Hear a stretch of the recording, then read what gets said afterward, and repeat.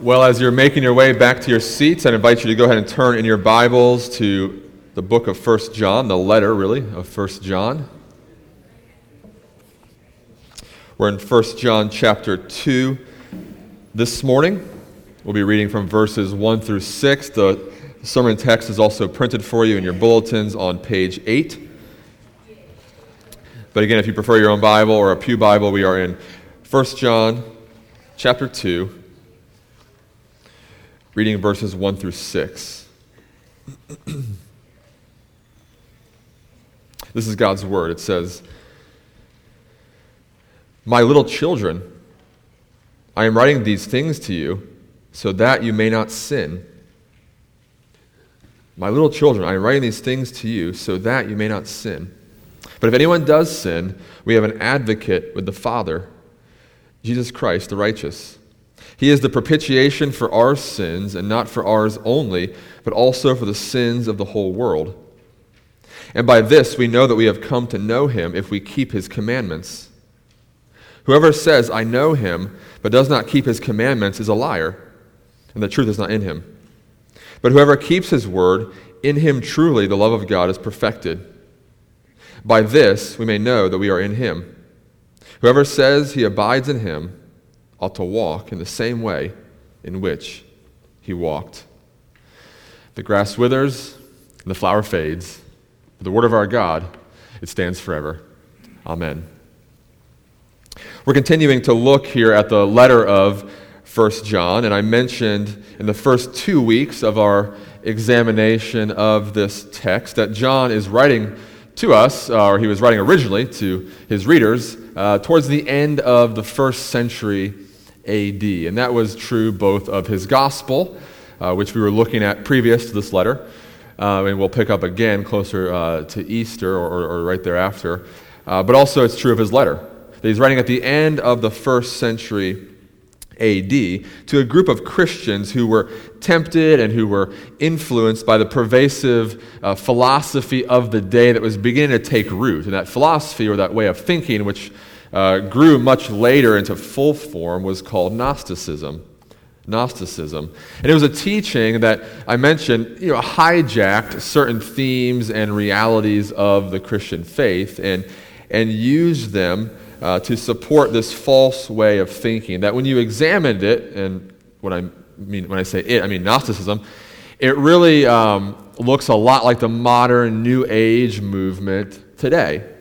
That it sort of denied physical reality. It embraced this hierarchy of gods.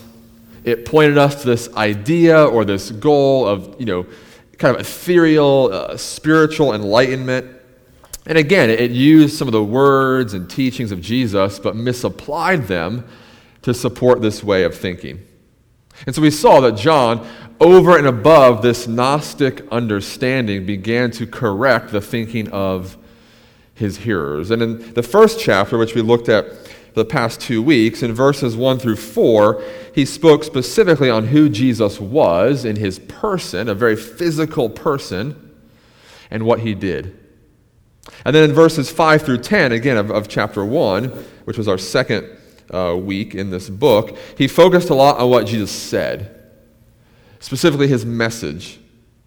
And so today, as we come into chapter 2, in these first 6 verses of chapter 2, John continues his argument. He continues his argument. And I encourage you to see it really in 4 parts, and we're going to get to those 4 parts in a moment. But if you have a cell phone, which I think in this day and age everyone does, right? Everyone has a cell phone. You've heard of 4G coverage, okay? 4G coverage. There's now, I think, even 5G out there, but 4G for a while was the best. There was LTE, and there's 4G coverage, okay? Well, I want to look at this text and highlight 4 Gs, okay? 4 G words. It's admittedly very cheesy, all right? But it actually works, and I promise, hopefully you'll see that, okay? So in these first 6 verses, we see really 4 G concepts. And the first thing you'll notice in the text is that there is a goal. That's the first word. There's a goal. And we see this in verse 1. John tells us that his goal in writing is ultimately that we would not sin that we would not sin. It's a lofty goal, admittedly, but he says that. I am writing these things that you may not sin. If you notice, though, his admonition towards us is very pastoral and even paternal or parental. Notice the language, my little children. And far from this being, condescending, or far from this just being, this older guy telling you how it used to be back in his day, the young whippersnappers, okay? Far from it being kind of that spirit, this is a loving, life-giving counsel. These are words of a seasoned mentor, a seasoned disciple, soldier in the faith, namely an apostle. I mean, you can think in your own life, think in your careers if you had somebody like that. Someone who had gone before you and then could guide you in the path that you're walking down in your career. Think in sports. If you played sports or you watched sports or you ever, had kids in sports, that seasoned coach, that decorated coach who could really teach you the basics and the mechanics and really bring you along, again, the path that you're trying to walk down. Whatever the image might be, that's what we see here with John, a seasoned apostle, a seasoned eyewitness to Christ toward the end of his life, really focusing on what matters. Really focusing on what matters and wanting to impart that then to those who are still behind him in the journey. Because again, he's an older man. John's at that age where, he can say whatever he wants. Don't we all reach that age eventually? We get so old we can say whatever we want. It doesn't matter anymore, right? No filter, no social conventions, right? You can say whatever you want. You've earned that right. Okay, one comedian says that that happens even when we drive, when we get older, right? We all get to that point where eventually we just stop looking back. We're just going to back up out of the driveway. We're not looking anymore, all right? He just said you kind of graduate to that point, right? You've earned that right. I've made it this far. Let's see if you can, all right? You're just backing up, all right? Well, that's John here. He's saying whatever he wants, but he's focusing on what really matters. And he's reflecting and he's lovingly telling us, really here in this text, of the corrosive nature of sin. Again, he's lived enough life to realize that sin has this corrosive, enslaving nature that we don't often realize until we get older or until we have lived enough life. Because when we're younger, there's all those stereotypes that are true, right? That when we're younger, lawlessness and rebellion against God and embracing the wrong thing, it almost has this appeal. There's a reason why we say, you should have seen him when he was younger. He was a real hellraiser, right? You should have seen her when she was younger. She was a real hellraiser, right? That means something. When we're younger, we think that, man, we can do whatever we want, and this whole idea of submitting to God and authority and law, it's not for me. It's not for me. It's almost enticing. It's appealing. But as we get older, and as John begins to get older, and he's reflecting on his life, he begins to understand, again, that sin it might look good on the surface, but it's ultimately enslaving. It's corrosive. It shrinks our life. It doesn't expand it. It cheapens our life. That sin is ultimately a giving over of our life to things that are smaller than God. It's a giving over of our lives to idols, false gods, things that look good on the surface, things that promise everything but deliver on nothing. Again, things that are smaller than God. And so John, he's writing and saying, my little children, I want to spare you this hardship. I want to spare you this hardship. And I want you to understand that the law of God and the priority of God and the will of God, it's not some straitjacket. It's not some killjoy. It's ultimately the path to a true and well-rounded, abundant, flourishing life. And again, remember the context, that John here is speaking to people who are in the throes of this Gnostic movement. Again, a movement that has denied the reality of anything physical. And so they've also then denied the reality of sin. They've kind of, rationalized it and philosophized it away. And again, over and above this, John teaches us that no, sin is very real. Instead of pretending it's not, instead of deluding ourselves into thinking that we're not sinning, it's a real thing. But we're called to flee it. We're called, to the best of our abilities, to run from it, to fight against it. Again, to flee it.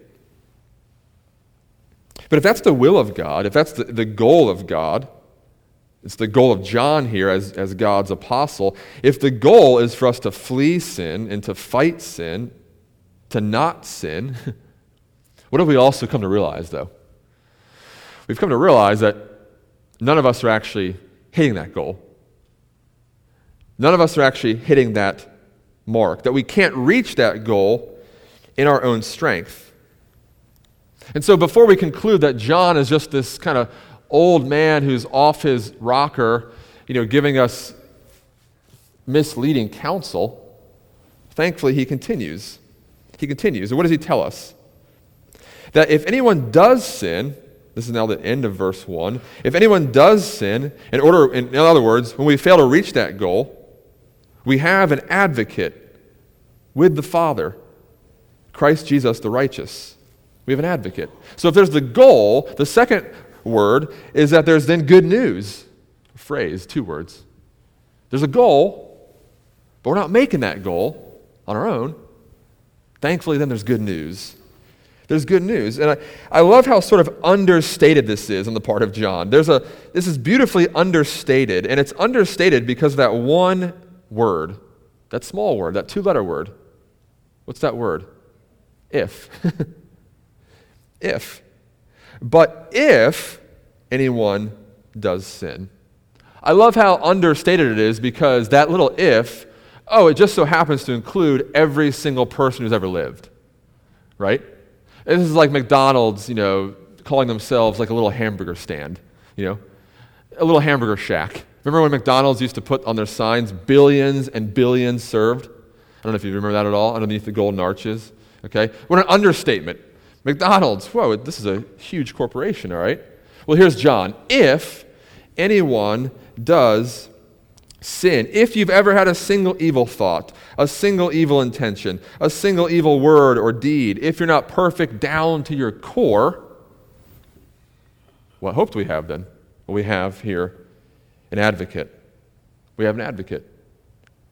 And that advocate is available to everybody. And again, this is sort of we don't really realize it at first glance, but this is a little jab, again, to the thinking of the day. Because in Gnosticism, there was this understanding, like I've mentioned in previous weeks, that those who are truly enlightened, those who are truly found to be, in the favor of the supreme being, who have attained this special knowledge and who are enlightened, like I said, that this is just a very select few. That only a few people have actually reached that level of understanding. But here in the gospel, what are we told? That we're in this thing together.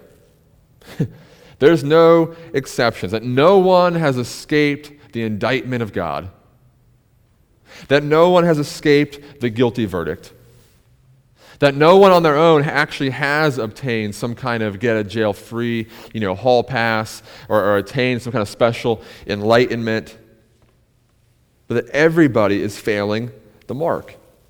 No one's cutting it. But the beauty of the gospel is on the other side, it doesn't tell us to despair. This understanding that we're not making the goal then helps us to look outside of ourselves, to look outside of our own righteousness to the help of another.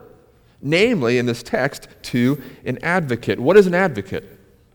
What is an advocate? Think in the legal courts, think in the real world, right? What is an advocate? An advocate is somebody who does something for you that you can't do yourself, who acts on your behalf. And here we're told that we have the greatest of all possible advocates, Christ Jesus, the righteous.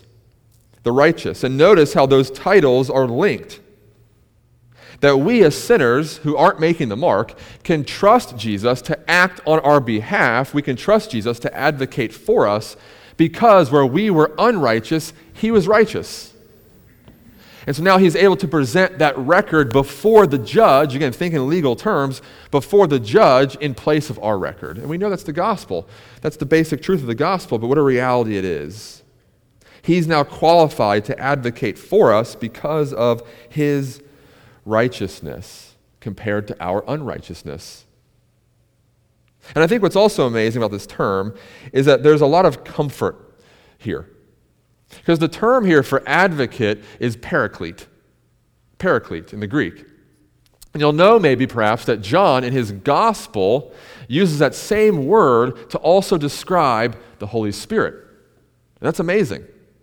Because you see it now, him apply it to both persons, if you will, of the Trinity.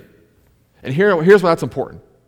Because you're told that you have an advocate both in the heavens, Christ Jesus the righteous, who is sitting next to the Father on his right hand, and you also have an advocate here on earth within you, the Holy Spirit.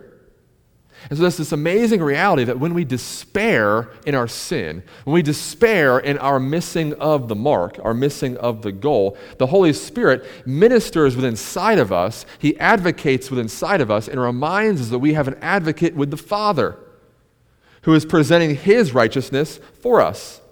And so again, in those moments where we sin, that big if, we don't, feel like God's love has been lost.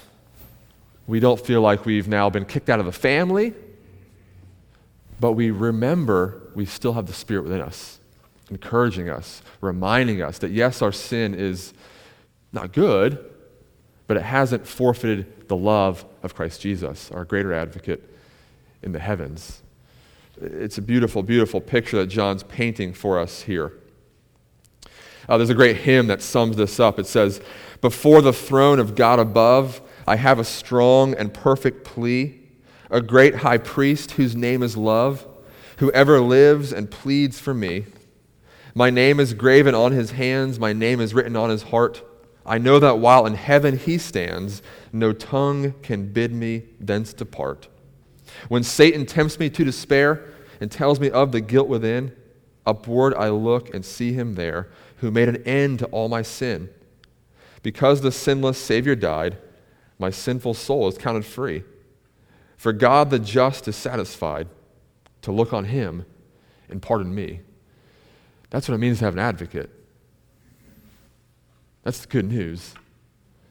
There's a goal, there's the good news, and then thirdly, we're called to go. Look again in verse 2. Jesus, this advocate, our righteousness, our Savior, he is the propitiation, big word there, propitiation for our sins, but not for ours only. He's also the propitiation for the sins of the whole world. The sins of the whole world. As you know, that word propitiate means to turn aside, to block, really, if you will, the wrath of God. We're told elsewhere in the Scriptures, I'm thinking here in Romans 1, that the wrath of God is coming on sin. We're told that. It says, "For the wrath of God is revealed from heaven against all ungodliness and unrighteousness of men, who by their unrighteousness suppress the truth." That's the just penalty for sin. But Jesus, the propitiator, he blocks the wrath of God that our sin deserves when we put our trust in him. But here, what we're told is that this grace that's become available to us is available not just to us, but to the whole world. To the whole world. And so what does that mean for us? It means we got to go. We got to go tell. I mean, think about how excited we get when like a new restaurant opens up. I'm on top of that list, all right? You got to try this new taco restaurant, this new whatever, this new Greek restaurant. I want to tell everybody, right? It's not just my own personal chef, although that'd be nice. You can go too. It's available to you too. Think then of the gospel. How much more do we have to offer? Do we have to tell? But we got to go. We got to go tell. And again, thinking of that legal term, if again, Jesus is our advocate, our righteousness, what a great opposite picture this is, too, of how the grace works. Because in the legal circle, you only have access to the greatest of attorneys. You only have access to the high-profile advocate if what? If you're the cream of the crop, baby, right? If you're wealthy and powerful and influential, then you can avail yourselves of the greater attorney, the greater advocate, whatever it might be. But here, what does the text say?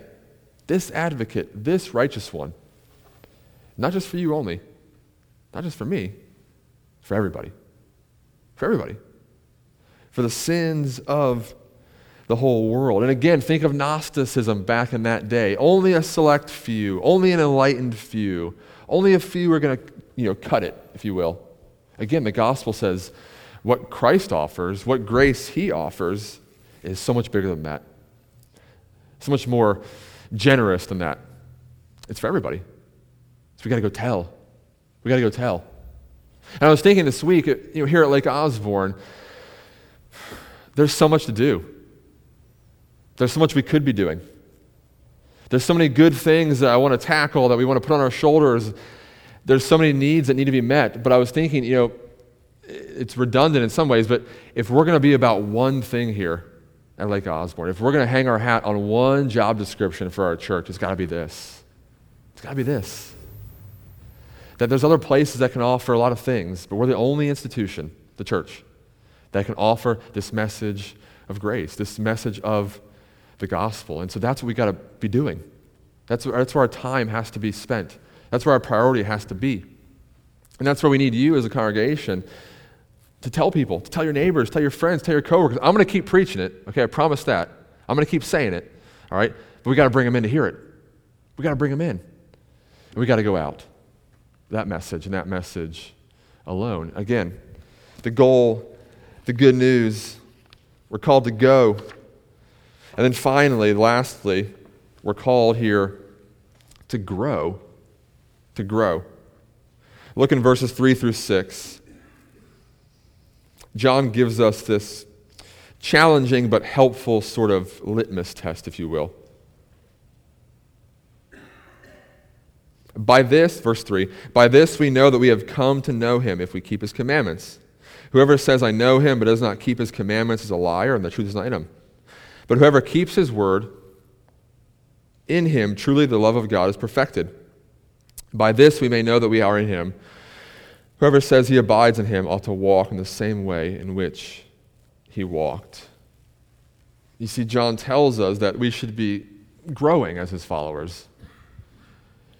We should be growing. But before we think that John is just giving us this new checklist or this new kind of moral to-do list, what does he mean by commandments? If we love him, we'll keep his commandments. Well, thankfully, he answers that for us later in the letter. If you take your Bible real quick, flip over to chapter 3. Chapter 3.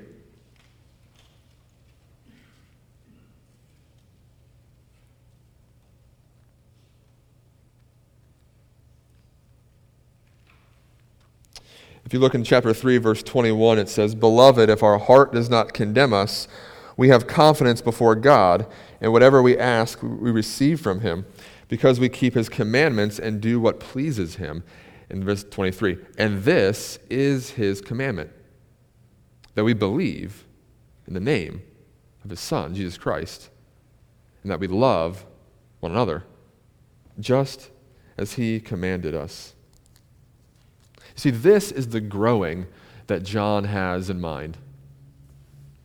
An increasingly deeper belief in the gospel and an increasingly wider love for people. An increasingly deeper belief in the gospel and an increasingly wider love for people. Isn't it amazing that John doesn't have to list here all the things that we shouldn't be doing? He doesn't do that. And that's amazing because, as you know, so often in the church, we default to that. To be a real Christian, you can't do this. To be a real Christian, you can't look like that. To be a real Christian, you can't X, Y, Z, right? John doesn't do that. He doesn't do that. He says to be a real Christian, to be a growing Christian, you keep his commandments. What are his commandments? To believe in the Son and to love one another.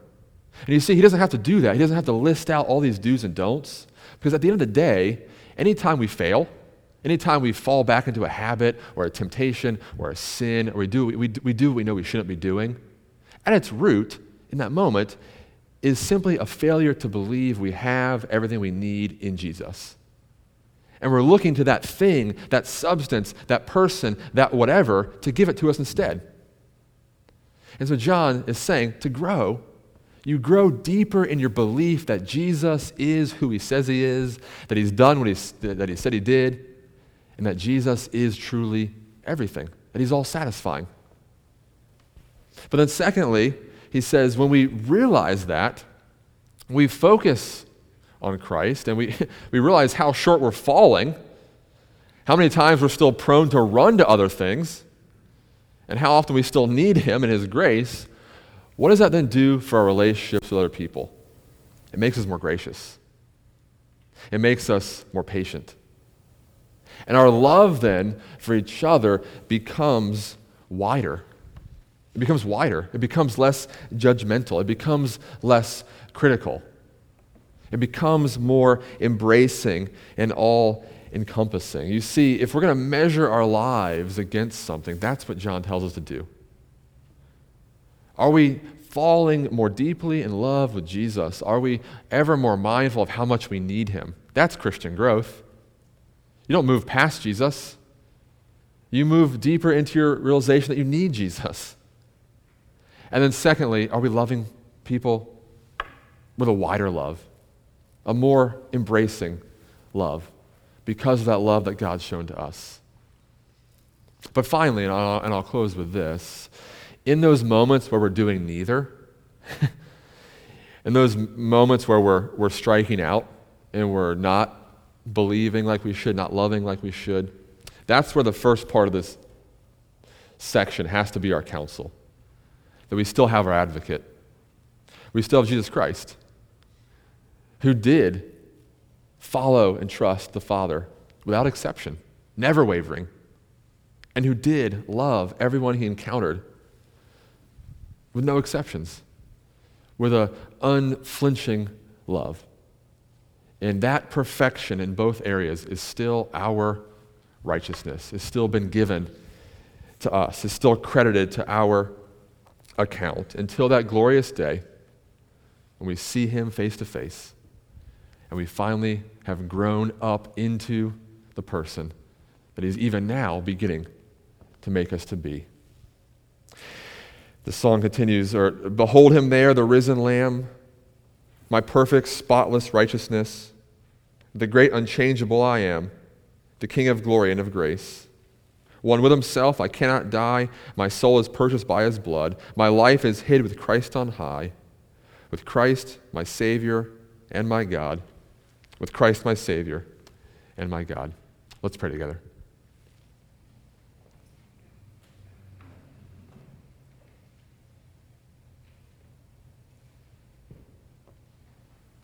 Father, we do thank you for the gift of your word.